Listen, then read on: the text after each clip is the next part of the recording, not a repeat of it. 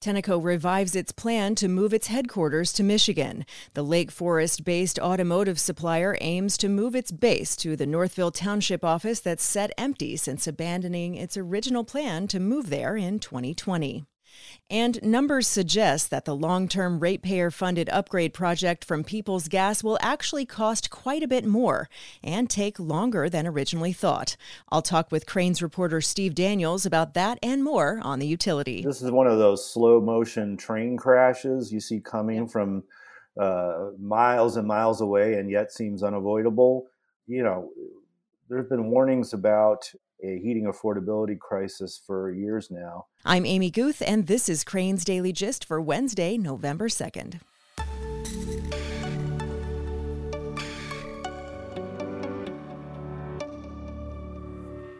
At Wintrust Community Banks, you're more than just another account number. No matter your stage of life, Wintrust's dependable bankers are as dedicated to your financial success as you are. After 3 decades of serving communities across Chicagoland, Wintrust has built its reputation on exceptional customer satisfaction and a strong local presence. That's why Wintrust is proud to be ranked number 1 in customer satisfaction in retail banking in Illinois by J.D. Power. Visit wintrust.com/JD Power to learn more about Wintrust's award-winning banking experience. Members FDIC. For J.D. Power 2022 award information, visit jdpower.com/awards.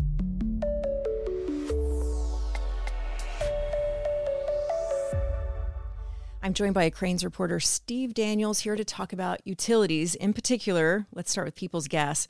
So numbers suggest that the long-term ratepayer-funded upgrade project will actually cost quite a bit more and take quite a bit longer than originally thought. So let's start here. Tell me about this. This project has been going on now for over a decade and has had 2 so far major changes in the projected cost and also the length of time it would take. Now, reminding people this is a massive infrastructure project akin to when Commonwealth Edison was building the nuclear plants back in the 70s and 80s. It's of that sort of magnitude. Essentially, overhauling the entire natural gas piping system underneath the city of Chicago streets. Peoples Gas is the gas utility for the city. And they've been engaged in this now for decades, but they proposed to accelerate the process back in 2011. And the project has morphed once or twice into something bigger, where not only were they replacing old, outdated cast iron pipes that are prone to leaks, and that's, obviously a worry with natural gas and explosions and all that kind of thing, but also converting the entire system from low pressure to medium pressure, which has various attributes that they say will make operating the system better, but is extremely costly. So essentially, it's replacing all of the pipes, 2,000 miles worth of gas mains in the city of Chicago. Originally, that was supposed to be $2 billion. Then it became $4.5 billion, and then it became $8 billion. People insist that's what it's going to cost, but if anybody does some simple projections with their quarterly reports that they file with the Illinois Commerce Commission, it looks a lot more like $11 billion. And they said they would get it done no later than 2040. And based on the progress that they're making every year, it looks much more like 2048 or 2045. All of this matters because the cost that Chicagoans are paying for their heat is unaffordable for a major slice of the city. Basically, a fifth of the households in the city are not able to pay their gas bills. About a third are getting hit with late fees every month because they either can or won't pay their gas bills on time. So all of that will only get worse because with all of this work, the rates to deliver gas to people's homes and businesses climb inexorably. So that's the issue. Yeah. And as natural gas prices are expected to keep rising, and the utility is facing potentially a pretty critical year in Springfield, it feels like it's kind of ratcheted up right now. It feels like it's kind of coming to a head a bit. Absolutely. And this has been a long time coming to a head. This is one of those slow motion train crashes you see coming from miles and miles away and yet seems unavoidable. You know, there have been warnings about a heating affordability crisis for years now. A lot of what kept that from becoming a full-blown crisis that policymakers or lawmakers had to deal with was that the price of natural gas itself was so low. Well, it's not anymore. Last winter, Chicago heating bills were 40% higher than the previous winter. This winter, they may be another 40% higher than last winter. Gas prices have come down a little bit since I did that projection, but it's still going to be bad, whatever it is. And it's going to depend a lot, of course, on temperatures. If it's a cold winter, it'll be really bad. If it's a kind of a normal winter, it'll just be bad. Right. Bad or really bad. Those are our choices. Exactly. So in terms of where they're at in Springfield, Peoples and other big gas utilities in the state have, under state law, the ability, because they're all doing these big infrastructure projects, to add a surcharge to their bills to help finance that work. In Peoples' case, they've taken crazy advantage of that to the point where that surcharge is now something like $15 a month for an average household, more for people living in single family homes and things like that. So that's, $160 a year or something like that. That's before they do anything. That's just a charge on the bill. And so that authority is scheduled to expire at the end of next year. Peoples wants it extended. It's highly unlikely to be, given that it's opposed by Governor Pritzker, Mayor Lightfoot in Chicago, and Illinois Attorney General Kwame Raoul. So then the question is going to be, okay, well, if we're not going to extend that, then what kind of financing mechanism can we get from ratepayers that will give us confidence that we can shell out $300 million a year to do all of this work and recover that money at a profit? Because that's what they've been doing for the last 8-9 years. So that will be the discussion. And it won't just be Peoples and the governor and lawmakers and consumer advocates in the room. Unions who benefit from that work are the ones that have done the heavy political lifting on Peoples' behalf to this point, because Peoples has virtually no clout in Springfield. But those unions who represent workers who are contractors of Peoples, who are laying all that pipe, who are doing all of that work, digging up the streets, putting them back together, those unions, workers, and those companies benefit greatly from this work. And they're the ones really who've kept that subsidy or that surcharge in place until now. And then pivoting a little, though it is related, the Lightfoot administration released a report that sort of imagines a future where buildings in Chicago no longer use natural gas for heating and cooking. That's just a report. It's just an idea. But where might that factor in here? Yeah, it's a little more than that, I think. There is a push. And the city of Chicago is not alone in this. There are cities all over the country. San Francisco, I believe, is already has a policy of decarbonizing its buildings. But this is more likely than not to happen. Now, the time frame in which it happens is a little bit more up in the air. But, in the future, natural gas is not likely to be heating your home. It's going to be electric. And as part of the decarbonization of our economy. And the city in that report noted that some 70% of the carbon emissions in the city of Chicago come from basically heating buildings, gas service to buildings. So that raises a huge question, of course, in terms of, okay, if that's going to happen, say, the report was talking about within the next 20 years, that's hard to imagine it would happen that quickly, but, let's say 30 years, 40 years. Why are we gold plating our natural gas pipe system as if it were going to last for another 100 years if it's going to be obsolete in 30 or 40 years because of this decarbonization effort? And if that is actually what occurs and we just allow this work to go on the way it's been going on, what you're going to end up doing is sticking Chicagoans with this huge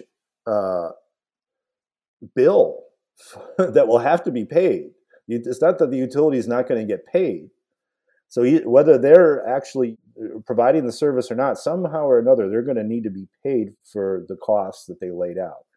So, we saw this with the nukes too. When the nuclear plants were deregulated, there was a huge amount of money that ComEd had yet to collect for the work associated with constructing and maintaining and updating and upgrading those plants.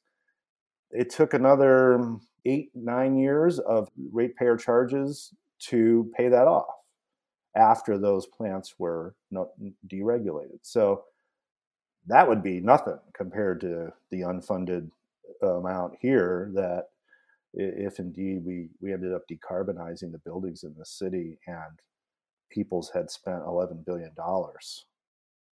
completely overhauling the system here. So that's a train wreck. And another train wreck that people can see coming for miles away. And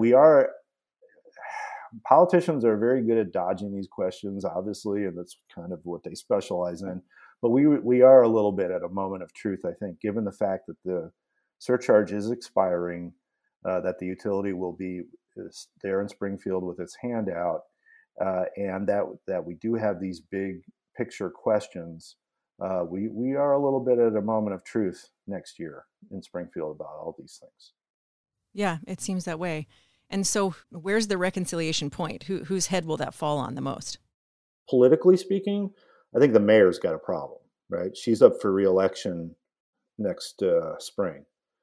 That will be right after this, whatever this winter of discontent on heating bills, that will be fresh in everybody's minds as they go to the ballot box in terms of municipal elections. So you should expect to see Mayor Lightfoot get more vocal about this, more involved. But ultimately, she's obviously an extremely important voice. She's the mayor of the city, but utilities are regulated by the state.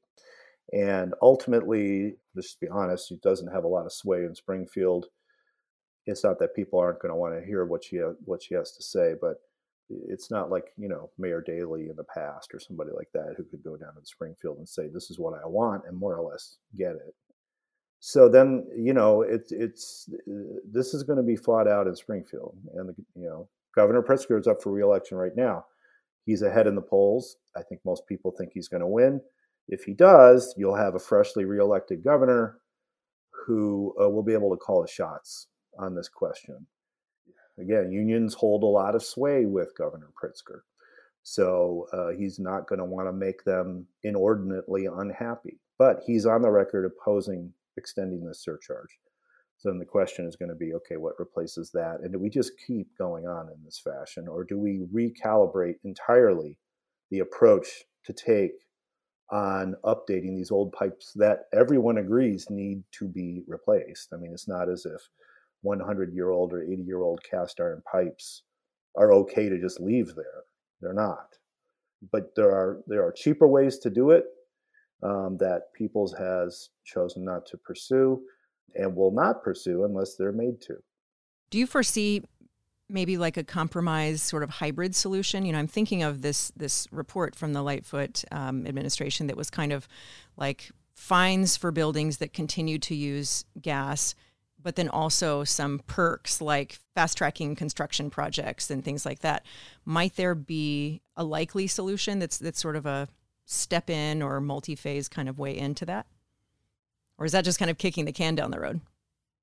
No, I mean, I think that's a different question than what happens with the utility. That's the whole issue of, okay, how do we get building owners to, make the investment to change from gas to heat electricity? It's not a small thing.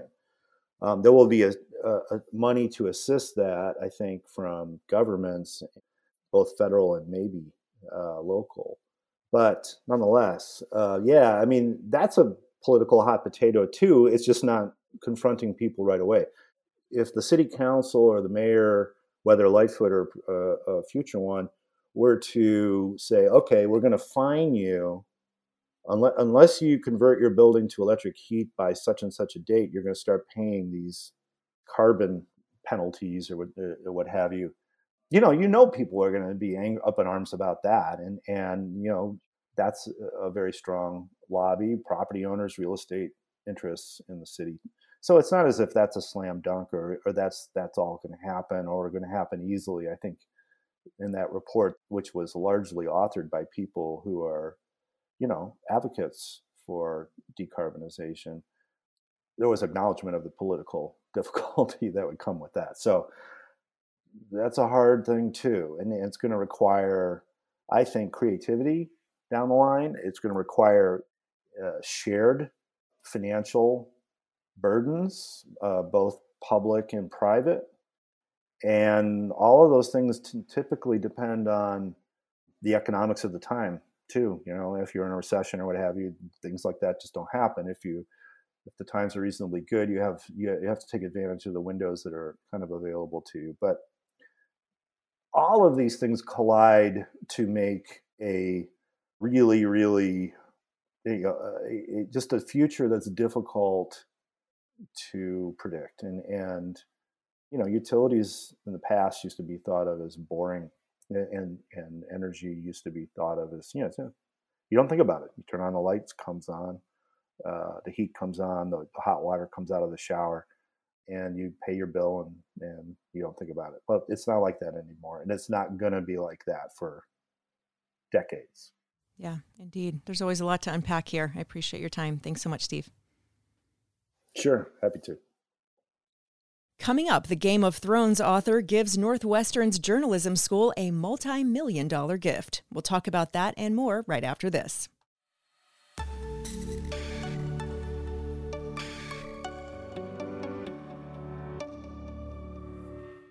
Are you thinking about earning your MBA? With a fully online iMBA from the University of Illinois Gies College of Business, you can earn your degree on your schedule without ever leaving your home. You'll learn from Gies College of Business's top faculty and build a global network of experienced peers. At an all-in cost of $23,000, it's no wonder the iMBA comes with a 96% student satisfaction rate. To learn more, visit onlinemba.illinois.edu. This is the Crain's Daily Gist with Amy Guth. Powertrain parts maker Tenneco has renewed a plan to establish its headquarters in Northville Township, Michigan, after scrapping the move in 2020. Kurt Nagel, writing for Crain's Detroit business, reported that the Lake Forest-based automotive supplier plans to move its C-suite and administrative base to the 100,000-square-foot office that has sat empty since it was constructed for $23 million. A company spokesperson confirmed the plan Monday to Crain's Detroit, but said it is contingent on the company's $7.1 billion sale to Apollo Global Management, expected to close in mid-November. The building can house around 400 workers, but the company said it's still deciding its remote work plans. The spokesperson said, quote, being in the heart of the automotive industry obviously makes sense. The company has around 3,500 workers in Michigan, spread throughout offices and plants around the state, and has around 200 workers in Lake Forest. Airline passenger traffic in the U.S. has been running above the comparable levels of 2019, the first time that's happened since the COVID-19 pandemic dramatically cut air travel. Just over 15 million people went through TSA security checkpoints in the past 7 days, which is about 39,000 more than in 2019, or an increase of less than 1%, according to TSA data. Bloomberg reported that even as travel demand has rebounded, weekly passenger totals have been hovering well below historic levels. The rolling 7-day total has held above the same period of 2019 since October 27th, according to TSA. Traffic at O'Hare and Midway airports is expected to pick up in the coming weeks as passengers travel for upcoming holidays. And just ahead of the busy travel season, O'Hare topped the new list of most connected airports compiled by aviation research firm OAG. The recognition comes with a caveat, though, as the ranking is largely due to pandemic-related travel restrictions overseas. However, O'Hare was also listed as the second worst among the 20 largest airports in this year's J.D. Power ranking of airports in North America, while Midway ranked 20th out of 27 in its size class. About a week after advocate Aurora Health disclosed a data breach exposing 3 million patients' information to tech giants Meta and Google, The health system was hit with a proposed class action lawsuit accusing Advocate of ignoring U.S. privacy law and knowingly providing patient information to Facebook parent company Meta. The complaint, filed Friday in U.S. District Court in Chicago, accuses Advocate and Meta of violating the Electronic Communications Privacy Act, the Health Insurance Portability and Accountability Act of 1996, and other privacy rights by, quote, knowingly and repeatedly intercepting, accessing, and disclosing personal and sensitive health information belonging to Advocate patients without their knowledge or consent.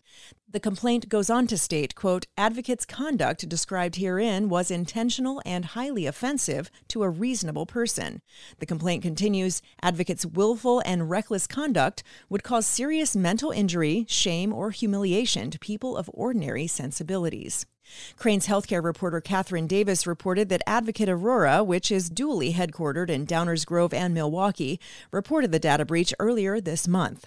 The healthcare provider explained in a statement on its website that it used internet tracking technologies from companies like Google and Meta to help it collect details about how patients and others interact with its websites.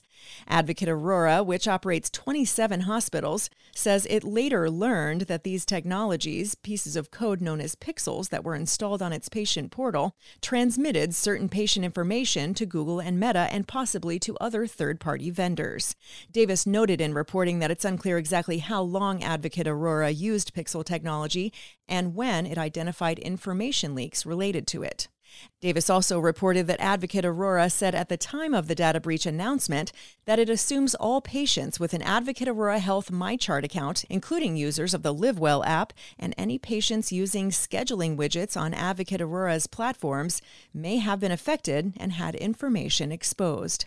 The complaint against Advocate Aurora follows a group of similar lawsuits filed against other health systems across the country, including some in Chicago. A lawsuit was filed against Northwestern Memorial Hospital in August for allegedly giving sensitive patient health data to Meta via its online patient portals. Rush System for Health was hit with a lawsuit September 30th for exposing health information to Meta, Google, and digital advertising firm Bidtelect. Game of Thrones creator and Northwestern University alumnus George R.R. Martin has donated $5 million to Northwestern Medill School of Journalism. Citing a statement from the university, Crane's Brandon Dupree noted in reporting that a $3 million gift will establish the George R.R. Martin Summer Intensive Writing Workshop, which will launch in 2024 and provide 6 to 8 authors each summer the, quote, time, space, and guidance to develop their projects. Another $2 million gift will establish an endowed professorship, the George R.R. Martin Chair in Storytelling, who will lead the summer workshop. Northwestern President Michael H. Schill said in a statement that Martin is, quote, a prolific and iconic author with an international audience, also saying, quote, we are grateful for his generosity to his alma mater, which will inspire and equip the next generation of storytellers at Northwestern. Martin is the author of A Song of Ice and Fire, a series of best-selling fantasy novels that HBO adapted into the Emmy Award-winning series Game of Thrones, for which he served as co-executive producer. Martin is also author of Fire and Blood, the basis for HBO's Game of Thrones prequel, House of the Dragon, which finished its first season on October 23rd.